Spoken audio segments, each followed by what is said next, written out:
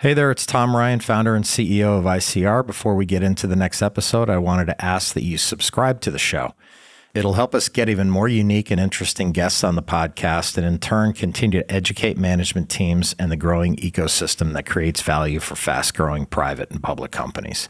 And while you're at it, head over to Apple Podcasts and leave us a 5-star rating. Very much appreciated.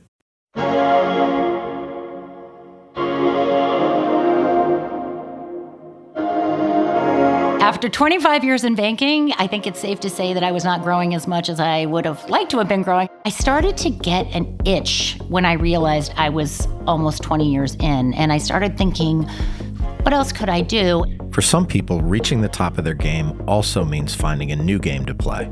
There's an expression for growth companies and earlier stage companies that you're building the plane while you're flying it, and it's so true. Because when you go to a company that is not bureaucratic and established and all these things, like, you just do it. You know, you identify a problem and you look in the mirror and you say, who's going to do this? And it's you.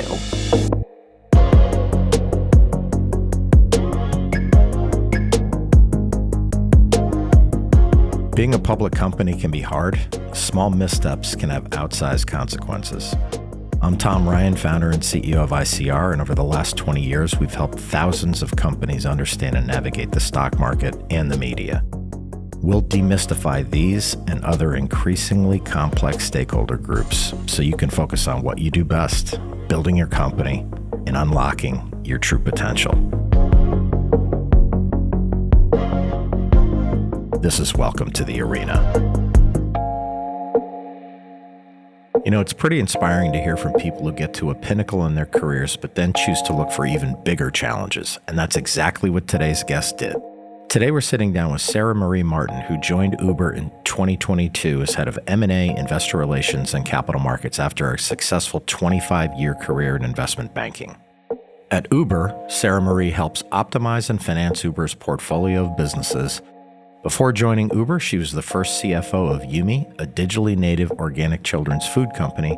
Previously, as an investment banker, Sarah Marie was a partner at Goldman Sachs, and prior to that, worked at Credit Suisse for 20 years. In the early days of her career, Sarah Marie worked in the high yield and equity capital markets groups, as well as Latin American corporate finance. She earned a BA from Stanford in quantitative economics, graduating with distinction, and she got her MBA from Columbia Business School, where she was valedictorian of her class. Sarah Marie serves on the executive committee of the board of directors of The Door, an organization that empowers disconnected youth in New York City. She's a board member of EasyPoint, a pre-IPO shipping software company, and in her spare time, she's a mom of 5 kids. Unbelievable. Sarah Marie and I had a great conversation about her fascinating career and the exciting direction that Uber is headed. Let's enter the arena with Sarah Marie Martin.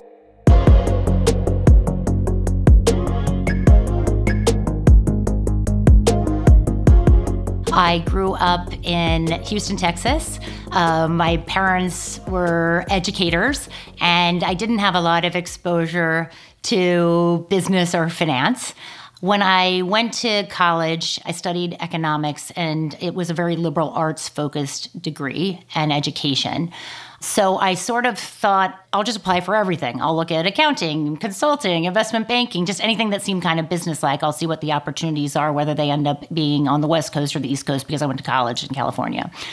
The summer before my senior year in college, I had an internship at the U.S. Department of Commerce in D.C., and I had a really exciting opportunity to help the Secretary of Commerce prepare for an important press release and press event.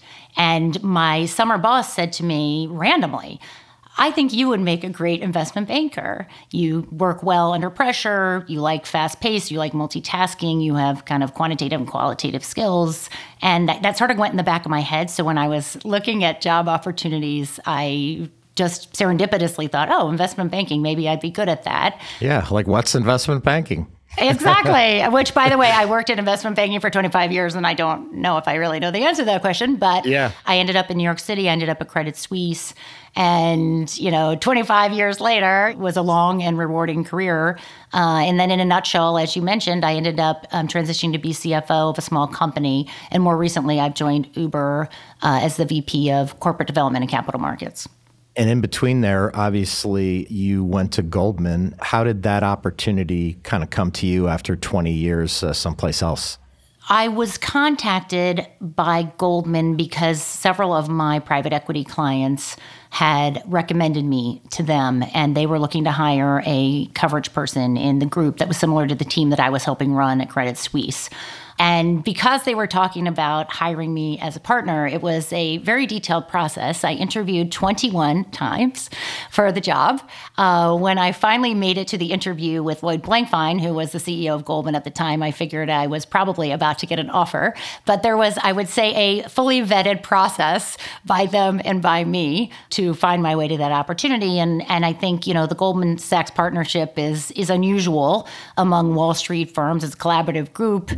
It's been carefully maintained despite the company going public in 1999. And, it was an incredible opportunity to be a part of the Goldman Sachs partnership.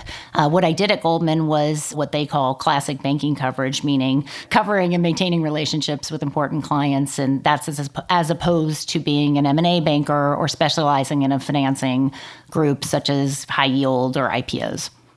Yeah. So you weren't making the sausage necessarily like during an M&A deal. You were kind of a relationship person for the biggest clients. Is that what it was kind of?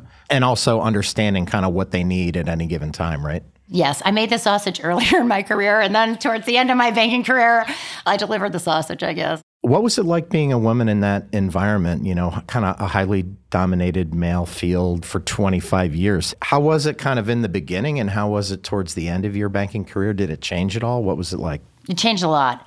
In the beginning, and through the years, up until much more recently, I was almost always the only woman in the room, which sadly you get used to. It's shocking, and then you get used to it. And then if you're in a room of all women, you notice.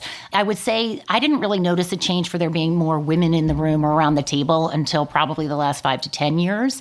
One of my biggest takeaways is I would say earlier in my career, there was much more blatant sexism or misogyny. And now what I would tell you is the environments are certainly more friendly. And if there is an issue, it tends to be much more unconscious bias, where people don't even realize that perhaps they, don't afford you the same amount of trust or the same amount of respect that they would afford to someone else.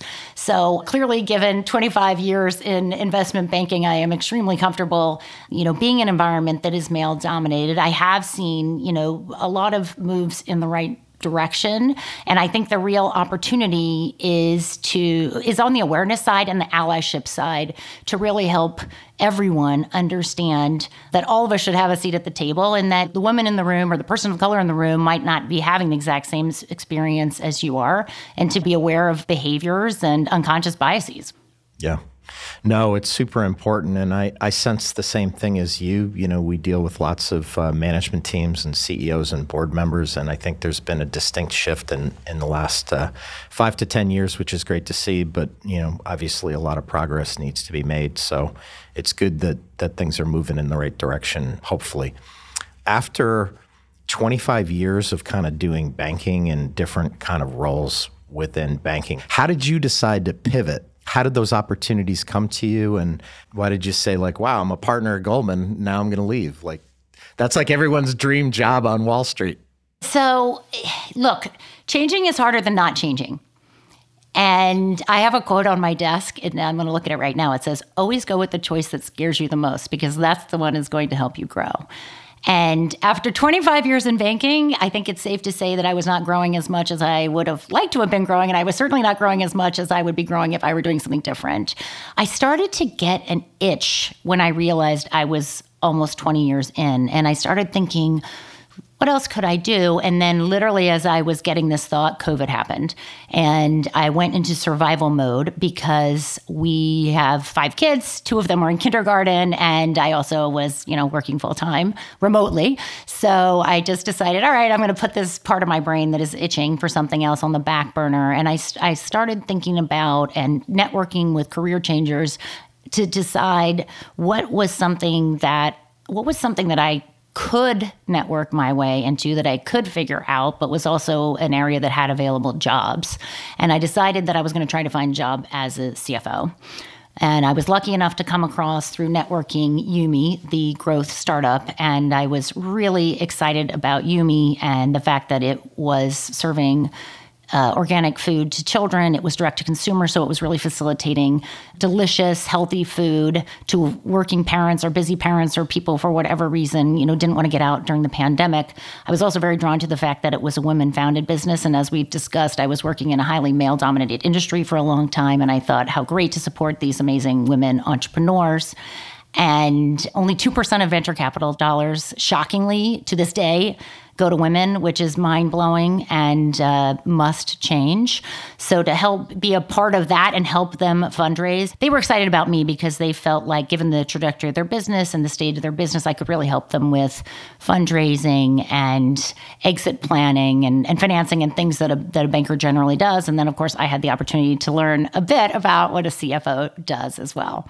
Yeah. How did you personally deal with going from kind of the structure to, okay, wait a minute, like there's all kinds of fires to put out and, it's exciting, but like, how has that changed for you?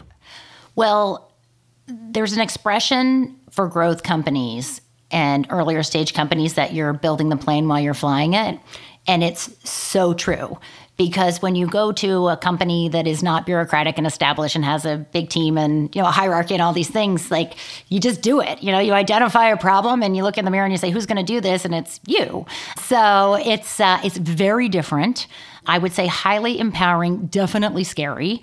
And, in terms of, I would say, growing as a person, for me personally, it was a great opportunity because I was so used to doing something a certain way or so used to approaching something in one way, and having the opportunity to do it in an entirely different way was definitely mind blowing and, a great growth experience for me. I also think it really prepared me to go to Uber because when you think of Uber is this large public company. Everyone knows the brand. A lot of people use the brand, whether it's, Uber Mobility or Uber Eats or both. And everyone forgets that Uber is a 12-year-old company. So it's insane. I know, it's insane. And Uber is sort of established and has some of the infrastructure that you would find in an investment bank or a large firm, but it's also very much the sort of building the airplane while it's flying mode as well. I'm grateful having had the experience at Yumi and the growth company because I think it really helps me understand what's going on at Uber and the fact that, we are a big public company, but we are kind of early days in terms of our institutionalization and our processes and procedures as a company.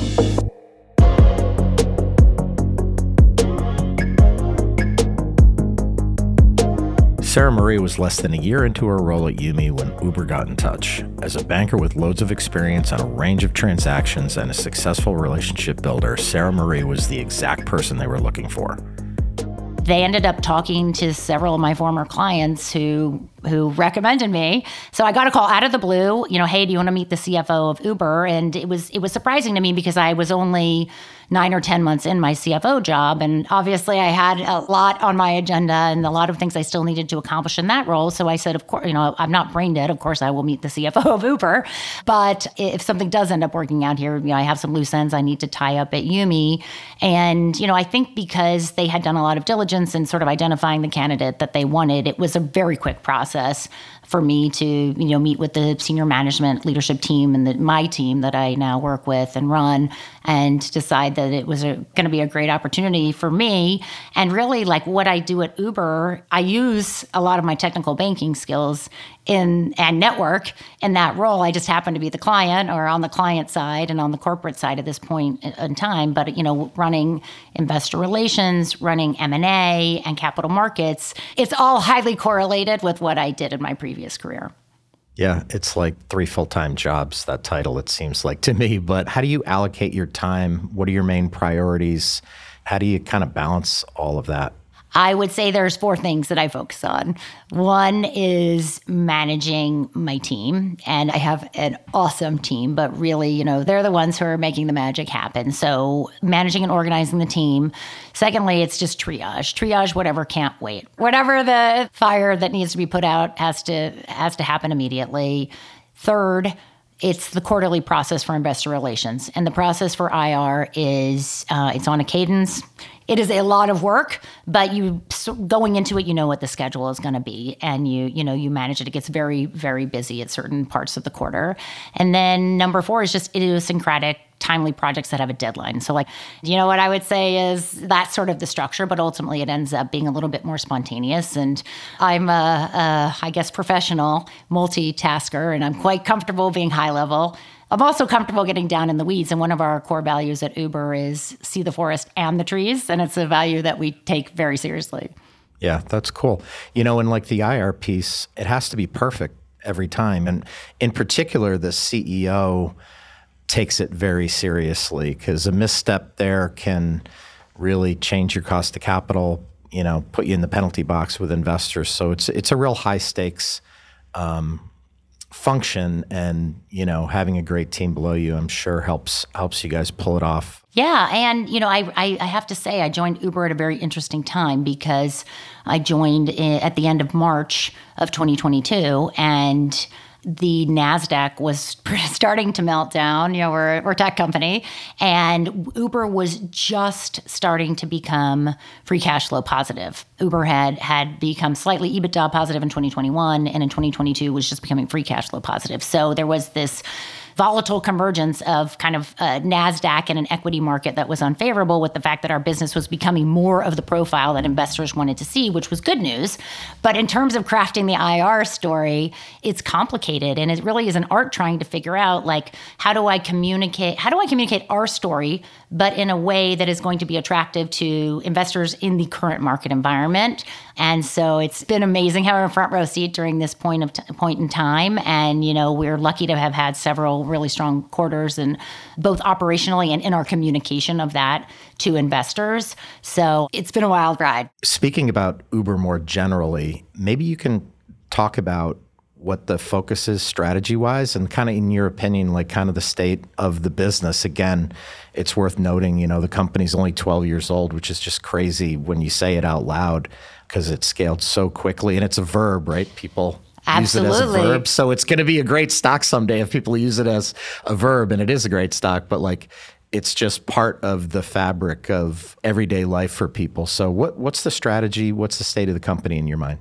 Our high-level goal is to provide connection to every source of transportation in the world. And that's a very broad thing to say. Right now, we have 2 core businesses. We have Uber Mobility, and we have Uber Eats Delivery. We also have a freight business as well. And in growing these businesses, Uber has become the largest platform for work in the world. So the scale of the business is mind-boggling. In the last quarter, so Q4 2022, we had 5.4 million earners in 70 different countries. And in terms of customers, we call them MAPCs, monthly active platform consumers. We had 131 million. So you think 5.4 million earners, 131 million customers, and over 2 billion transactions, which is approximately 1 million transactions every hour. So the scale of the business is mind-boggling, and we're just at the tip of the iceberg in terms of our strategy. So, our existing core businesses, which are UberX and restaurant food delivery, are a big growth driver for us. We're also focused on new verticals, which could be anything from a reserve ride to a shared ride to, in certain countries, there's 2-wheelers, 3-wheelers. In our delivery business, our new verticals would be things like grocery or alcohol delivery, other things being delivered that are not restaurant deliveries. And really what we are focused on doing is balancing growth with profitability and making sure we're optimizing that portfolio of business. And as I mentioned, in 2021, we became EBITDA positive. In 2022, became free cash flow positive. In 2023, we have publicly committed to becoming GAAP operating positive. So our overall goal is to balance growth and profitability, and to have a sound business strategy in order to do that and to support that. We talked a little bit about your career in banking and diversity. We touched on that a little bit. How is Uber in terms of diversity and inclusion and belonging and that sort of thing versus banking? I kind of already know the answer, but go for it. So Uber, not surprisingly, is a young company in age, but also young in terms of our employee base. And we're a tech company. we're a global company and our business is hyper-local, but we have a San Francisco heritage, and you feel that in the organization. We're, San Francisco young tech company. It's a flat organization, and I would say that there's a lot of influence in our culture that I would call like Gen Z. And Gen Z, unlike I'm a Gen X, right? Like Gen Z, they don't follow rules in the same way as Gen X, which in most cases is a good thing.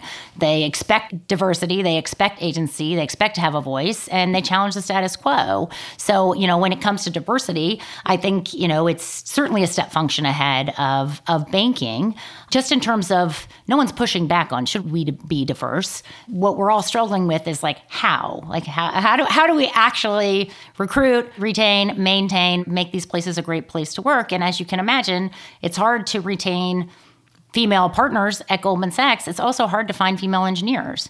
And we're a tech company. We have thousands and thousands and thousands of engineers. So, similar set of challenges, more embracing, I would say, of those challenges. We also are a hybrid work environment, which I think is really appealing to many people. I would tell you it's very appealing to me as a working mother, because if I think of my life post-COVID versus pre-COVID, I just have so much more time, in-person time with my family, which I value so much. And hybrid work and remote work has been a real game changer for me as a human being and a mother. Another one of our core values at Uber is great minds don't think alike. And so I think that's just sort of... You're full of sayings today. I love it. That's sort of evidence of how, we're like, this is great. We want all different perspectives coming to the table. And until I sort of heard a tech CEO say something similar to that years ago, and I thought oh, wow, you're recruiting somebody and you're not actually recruiting somebody who necessarily has the skill set for that job. You're just trying to recruit somebody who's really smart and competent and capable and a good problem solver. And so I really do love that, okay, let's all think differently and bring the best idea or the best compilation of ideas to the table. Yeah. I know you went to the World Economic Forum in Davos in January, and I am dying to know what that was like. How was it for you? What was your experience there? What did you take away from it? So personally, it was a total frenzy. You're in this little tiny town. It's freezing. You have, tons and tons of meetings back to back, but everything's in a different location. So just kind of balancing the schedule is a monumental task. This is my first time attending, and I sort of had heard it's a place where everyone's talking about all the problems. And what I would say is that the mood was pretty positive. There wasn't a consensus that I could tell in terms of the economy and what was happening with the macro economy. People were generally feeling less bad about the economy, and perhaps that we would have a soft landing in the US and Europe. Yep. Maybe we'd avoid a recession. But I really do think part of what was bringing the optimism was the reduction in energy inflation in Europe. The warm winter, the sort of reduction in reliance on Russian natural gas. It had alleviated a lot of stress in Europe about energy inflation. So the mood was, I would say, less negative / more positive than expected. From an Uber perspective, it was such great timing to be there because our CEO, Dara, had literally just come back from Ukraine.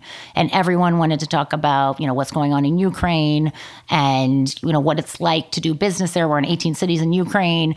And we've done a tremendous amount of philanthropic work providing, free rides for doctors and essential workers and refugees and things of all this nature. So it was really exciting to be able to get that message out. And we also really leaned in on our green messaging. So we had a fleet of Uber Teslas, branded, very beautiful, working during the week of Davos, operating like Swiss clockwork, as you would expect in Switzerland, and really serving the town. So we had the opportunity to really lean in on some of our cultural values, our philanthropy, and also our green messaging. And, our goal as a firm is to have an entirely electric fleet on the mobility side of our business by 2030. We also have some exciting initiatives going on the food packaging side as well. So I think Uber nailed it in Davos, but just speaking personally, it was really exciting to be there. And I feel very privileged to have been a part of it. That's cool. I love those goals, when you plant the flag out in 2030 and then you kind of realize, well, geez, that's not that far away. Not that far away. It used to seem like it. All right, let's get down to the meat of my interview here. This is very important. Is it true that Uber corporate employees are supposed to drive or deliver for Uber? And have you done that? True. It is highly, highly encouraged. Our CEO drives, a lot of our senior leaders drive, many corporate employees. That's so cool. So true. We need to understand the earner experience, and one of our huge goals and priorities, because Uber is a company where we are supply, not demand constrained. So really what constrains our growth is earners. Because of the demand, if we have the supply available, the demand comes and the demand is there. And we can match more demand with supply if we have more supply and we can get more trips for the drivers and lower prices for the consumers. So, we need a functioning and a healthy marketplace. We as a company have been very focused on improving the earner experience. So it's really important for us as corporate employees to know what that's like. I am onboarded for Uber Eats, not for Uber. I am scared to drive other people around. Also, my car is, as you can imagine, as mom here, my car is an absolute mess. So I'm onboarded as an Uber Eats delivery person. And Tom, I do want to tell you that the onboarding process is incredibly seamless in case you want to make any deliveries. I'll do it. I'd love to try. I think it'd be super fun. Question number 2, maybe even more important. How do I get my Uber rating up or my score up? I'm a 4.84, which I feel is pretty good. I'm very competitive. 4.84 in Manhattan is good. Yeah. I'd like to get that up. So I am working on my own score. I have psychoanalyzed and overanalyzed. My score is worse than yours, and I can't figure out why it's so bad. I say it's because I was literally one of Uber's first customers in New York City when they were really hard graders. And also I have my kids a lot, so that probably doesn't always help. So the number one rule, which no one can believe, is that you can't slam the door. People get dinged for slamming the door. You just have to be very careful when you open and close the door. Yeah, I could see that, though. It's like a common courtesy. It's a common courtesy, and the drivers really notice. And obviously, they care about their vehicles. And then some of it's pretty straightforward, like, being kind and courteous. And then the other big one is not making the driver wait. Yep. Okay, well, that makes sense. And what are your top product recommendations for Uber customers? So you might have seen our Super Bowl ad or various on other mediums since the Super Bowl, but we are all in on Uber One, which is our subscription plan. It gives you discounts on Uber and Uber Eats, which is great. But the reason I love it is that you get access to the highest ranked drivers. The other product which we're rolling out, which I think is fantastic, is Reserve. So if you're reserving for the airport ahead of time or an important meeting, it's a relatively new product and it's great. That's awesome. A couple more questions. Obviously, you have 5 kids, and how do you balance such a huge job and being a mom and everything you have to do in your life? How do you juggle all that? Or do you? So I am totally comfortable with chaos, as may be obvious from this conversation. And even though I am, type A, I'm very good at not sweating the small stuff. So I think most people, when they look at me as a parent, are like, wow, she's really relaxed. I wouldn't have expected her to be so relaxed as a parent. And I also think whether you have 2 kids or 3 kids like you or 5, you only have you have a finite amount of stress that you can kind of apply to your children. So it's not like it's incremental per child. When they say it takes a village, they're not kidding. It does. And, one of the best choices I ever made in my life was marrying Nick. I have the most incredible partner in life to juggle and balance and prioritize things with me. That's been a huge key to my success. I just think in general, across life, you have to sort of prioritize what you want to do, what you want to outsource. You have to have great people on your team, regardless of whether it's at work or home. Having a great admin has been a huge key to my success. I love having dinner at home.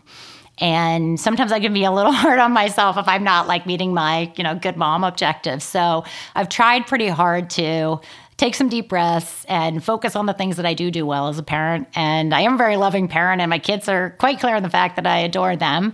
And the other thing that I try to remember is that your life goes in cycles, and I'm in a really busy part of life right now, and it's not always going to be that busy. So, I'm gonna enjoy this really crazy busy part while it is, and then at some point when my youngest kids are all teenagers and the other ones are all grown up and they don't want to spend any time with me, I'll have more time to allocate to my personal passions or whatever, however it is that I want to allocate it.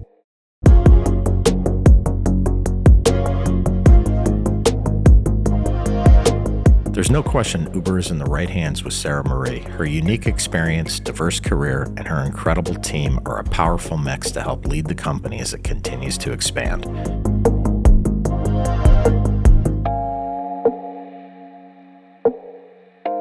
At At Welcome to the Arena, we're working really hard to bring you exciting guests and great content.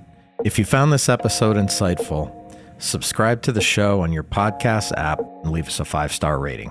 The more the show grows, the more interesting voices we can have on the podcast.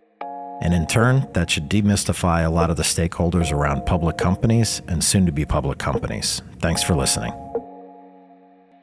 I want to thank Sarah Marie for coming on the show. She's traded one highly successful career for another, and she has a ton of experience with the energy to match. This interview was so fun. We'll definitely be checking in with her down the road. This is Tom Ryan. We'll see you next time back in the arena. References to specific stocks are not intended to be recommendations for specific trading behavior. Comments presented on this podcast are intended for informational and educational purposes only, and do not represent opinions or recommendations on whether to buy, sell, or hold shares of a particular stock. All investors are advised to conduct their own independent research into individual stocks before making a trading decision. In addition, investors are advised that past stock performance is no guarantee of future price performance.